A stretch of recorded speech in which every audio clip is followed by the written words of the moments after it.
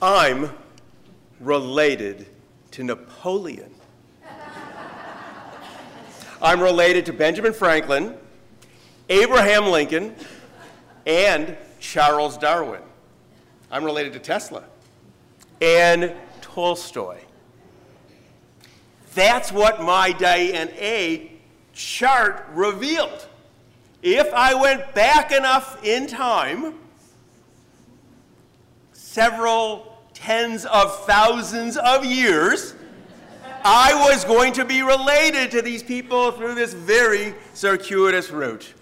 It's part of, I think, that marketing ploy that DNA companies use. They want you, they say, look at the geniuses you're related to, with the hope that I now look at myself in the mirror and go, wow, Bob, you're more impressive than I thought. You got that little bit of genetic code in there. I think that's also the reason a lot of Jewish mothers used to remind us when I was growing up that Einstein was Jewish. They wanted us to go, oh yeah, you got a little bit somewhere on a chromosome is dangling a little E equals MC squared possibility there. So, that's part of it. It's giving you the sense of connection. But I have to say, it really doesn't do a lot for me. As I look back and saw those little genetic markers that they said meant I was related to some of these people, I really wasn't interested in who they deemed a genius because they make a determination. I was really curious about what was the character and the nature of the people from whom I descended. Who were my ancestors? Would I have been proud of them? So I mentioned on Rosh Hashanah that my DNA just said I was a diaspora Jew. That's it. And as I told a lot of you, I mentioned it, I know nothing really about my family after they got off the boat. They never told us. So I have very little history about who I am, and my DNA revealed almost nothing about who I am other than I'm related to Napoleon. Okay, no, right. So I figure I get to look back at the expanse of Jewish history because it's all mine because I'm part of it, and I get to pick and choose my ancestors. I get to look back and wonder which group I descended from. And my love of legend starts me there. Now, I know some of you may think it's sort of odd that a guy who really loves science really begins with the legendary characters of our people. But that's where I like to begin because in part, I realize that those legendary characters were written by our ancestors. Remember, those stories were written by somebody, and I think they are paradigmatic of different things that they were seeing at their moment in time. So I start with the story of Abraham. We started with Abraham. So there was two Abrahams that were articulated in the Torah. The Abraham who said, kill your son, and said yes. And there was the Abraham who was standing before God when God said, I'm going to destroy Sodom and Gomorrah. He said, no, we're going to argue. The obedient Abraham or the strong, bold Abraham. Two paradigmatic figures. From whom did I descend? The wandering in the desert. That mythic story, sitting in the encampment, father and son arguing. Do we go forward or do we go back? Do we retreat where they give us cucumbers and melon, it says in the Bible? Go back to slavery, or do we go into the future? Of those two characters, from whom do I descend? Now, Jewish history is fraught with other moments when ideas and attitudes are being fought about. I think about, and I survey it, I think about Maimonides, a great rabbi, a philosopher, Maimonides, who was moving Judaism into a new thought experiment with Aristotelian philosophy. There were those who were drawn to Maimonides and those who burned his books. Where were my ancestors? Were they throwing the books on the fire? Or they were trying to protect them? And Spinoza, excommunicated, likely brought into the great synagogue in Amsterdam And the ritual I've read of other excommunications, they extinguished the candles one by one as they read the edict of him being kicked out from the Jewish community. Were my ancestors standing there, helping to block out each of the candles, reading the edict, waiting for him to be excommunicated, or my ancestors standing and said, no, this is wrong, we must stand up? I wonder. Unless you think that it's only been within Jewish history, it's been also our response to the history around us and how rabbis have responded. People today often think that rabbis are too political, that their sermons touch on modern policy. But no, this isn't the beginning of that. During the Civil War, rabbis spoke for slavery and they spoke against slavery. Reverend Raphael, they called them reverends, it was a rabbi. He was a rabbi saying, he said, slaveholding is no sin. And Rabbi Einhorn said, it's a sham. It is deceitful. It should be reproached. From which rabbinic tradition? Where were my ancestors? And during the civil rights movements, when some rabbis were told to stay in their offices by their congregations, and other rabbis were willing to march like Joshua Heschel. Where were our ancestors? Where were mine? I would love to believe that when I look at my genetic code and I think about all the ancestors who contributed to it, that they are always standing on the right side of history. But that's a fantasy. They were on both sides. The right side at times, and likely the wrong side. Perhaps in their moment in time, they weren't even sure which side to be on. But I also have to assume there are those who didn't want to take any side. Not that they didn't know which side was right. They knew the right side. They just didn't want to get involved. They didn't want to take a risk out of fear of losing status perhaps, or losing their business, or physical harm.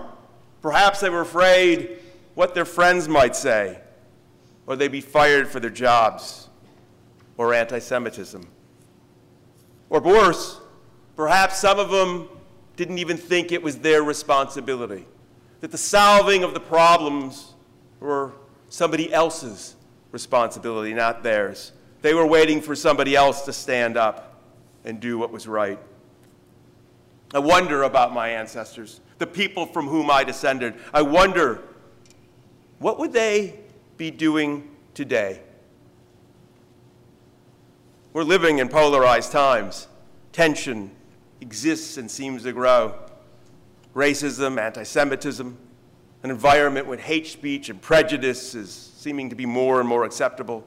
A time when racial injustice has become so acute that football players and team owners feel it necessary to make a bold statement.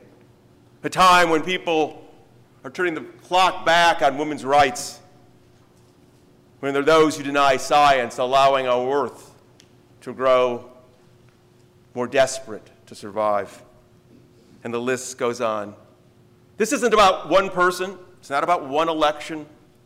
We are witnessing events that have been evolving over time. The seeds of anger and discontent were planted some time ago, and they've been nurtured. And while progress has been made in our nation, the move towards justice is not simply a straight line. An environment that has welcomed equality and openness can change. The arc of justice, the arc of history bends towards justice. It only bends towards justice when people are pushing against it. If they stop, that arc can go back. When the pressure lets up, it can move. Achievements can be lost, and openness and equality can be forgotten. So while I may wonder about what my ancestors would have done, the real question becomes, how do we respond? This is our moment. We don't need to ask from whom we descended. What we need to ask is, where do we stand? What do we stand against? What will I do? That's the question that Yom Kippur calls us to ask of ourselves. It asks us who we are. What's our essence? What are we willing to risk? And the more difficult the moment in time, the more clear our essence becomes. Like many people, I have a photograph of my family. I have multiple pictures of my family in my office. And there's a photograph that sits on my windowsill that asks me a question every day about what's my essence. It's a family photograph. My kids and Terry are in it. And there are two older women in it that look like grandparents of our kids, but they're not. They're not related to us, nor are they related to one another. They are linked by courage and love. One of the women, Jean Osserin, saved the other woman, Anna Mae Bosnack, during World War II. Not euphemistically, but literally saved her life. She took her and others. She made 10 to 12 different trips to the Belgian border to take Jews who were being hunted by the Nazis out of Rotterdam and save their lives. She distributed ration cards. She delivered foodstuffs. She transmitted messages. She carried arms dropped by the Allies. She worked with the resistance. Ultimately, the war ended, and many years later, she was recognized by the Dutch government and eventually by Yad Vashem. And one of my greatest honors as a rabbi was being present at that service. I was able to play a small role in helping getting certain documents to Israel, and with that, I was able to be there watching the sanctuary that day. For 5 people were being honored. 2 were still living and 3 had died. But in the room were the people they saved, their children, and their grandchildren. It was a powerful moment to see how life can be transformed. When we took the interfaith trip to Israel, I've taken folks to the wall where her name is inscribed, because as we walk through Yad Vashem, which is a memorial and a museum to what happened during World War II, the evil that marched the face of the earth, I want people to remember that there were people who were willing to literally risk their life to save others. I had occasion to be having lunch with Jean and some other people, and somebody turned to her and said, "Jean, why did you do this? Why did you risk your life? You didn't have to do anything. You were 18 years old." And she sort of looked with this quizzical look. She understood the question. She said, "Because it was the right thing to do." It was the right thing to do. What else could I have expected of myself? Jean didn't see herself as a hero. She wasn't doing it for accolades or honor or money, not for praise or self-aggrandizement. In fact, her parents didn't know.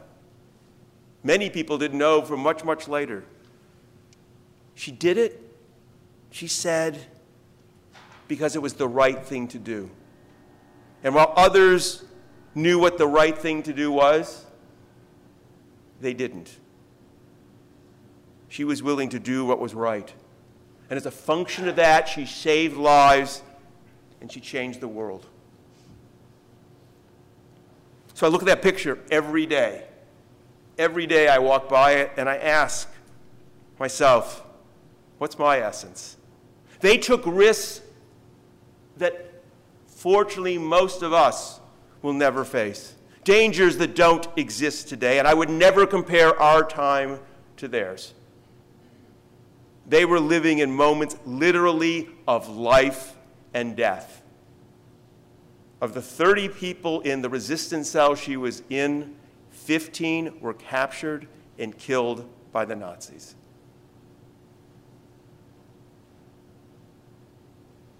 We live in a safer age. We live at a time that still needs our voices. What are we willing to risk at this time? What are we willing to stand up for when the values of equality and justice are so core to our country seem to be under assault? But But we know if we get involved, there's going to be a risk. It's not life and death, but there is risk. I don't want to minimize that. If we speak out, if we confront injustice in our work, in our communities, in our neighborhoods, fighting for somebody's rights doesn't come easily. Protecting the marginalized has consequences. Standing up or kneeling in protest has repercussions. We may risk status or friendship or opportunities or pride. And while many of us look and see the world and are displeased, we might wonder, is it my time to act? Can my contribution make a difference? Am I the right person? We may worry and wonder, what if I'm on the wrong side? Or worse, what if I'm on the right side and I fail? And given that no situation is simple, there are multifacets and different ways to look at it. We can keep on turning it and turning it. Do we use the excuse of moral complexity to abdicate our responsibilities? Do we convince ourselves that others could do it better, or if we just wait patiently, things will correct? Do we believe and do we allow ourselves to believe that as long as we're not contributing to the problem, we're okay? It strikes me that it seems easier for many of us to be silent, to wait. But then we need to think of the voice of Elie Wiesel, who reminded us, we must take sides. We must take sides. Neutrality helps the oppressor, never the victim. Silence encourages the tormentor, never the tormented. Sometimes we must intervene.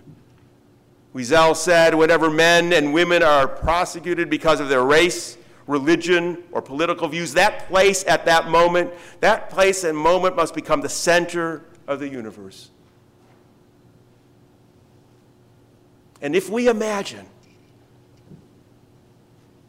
that the world will magically right itself if we wait, if we're patient, we need to hear the words of Martin Luther King that he wrote while in the Birmingham jail. He said, time itself is neutral. It can be used either destructively or constructively.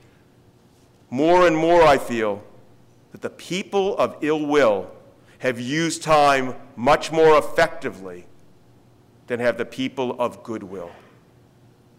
We will have to repent in this generation, not merely for the hateful words and actions of the bad people, but for the appalling silence of the good people. We have been reminded throughout the ages by prophets, old and in more recent times, King, Wiesel, Isaiah, Amos, that righteousness needs to flow like a mighty river, that we must beat swords into plowshares and learn war no more, that we must protect the widow and the orphan, to help the needy, to give shelter to the homeless and to food to the hungry. We need to stand up against oppression. Ours is not the first generation to be called to silence the hatred or protest the injustice. Yom Kippur asks each of us, in our own way, to meet the challenges of our age head on. Yom Kippur calls us to be our best selves, people who our descendants will be proud to call their ancestors.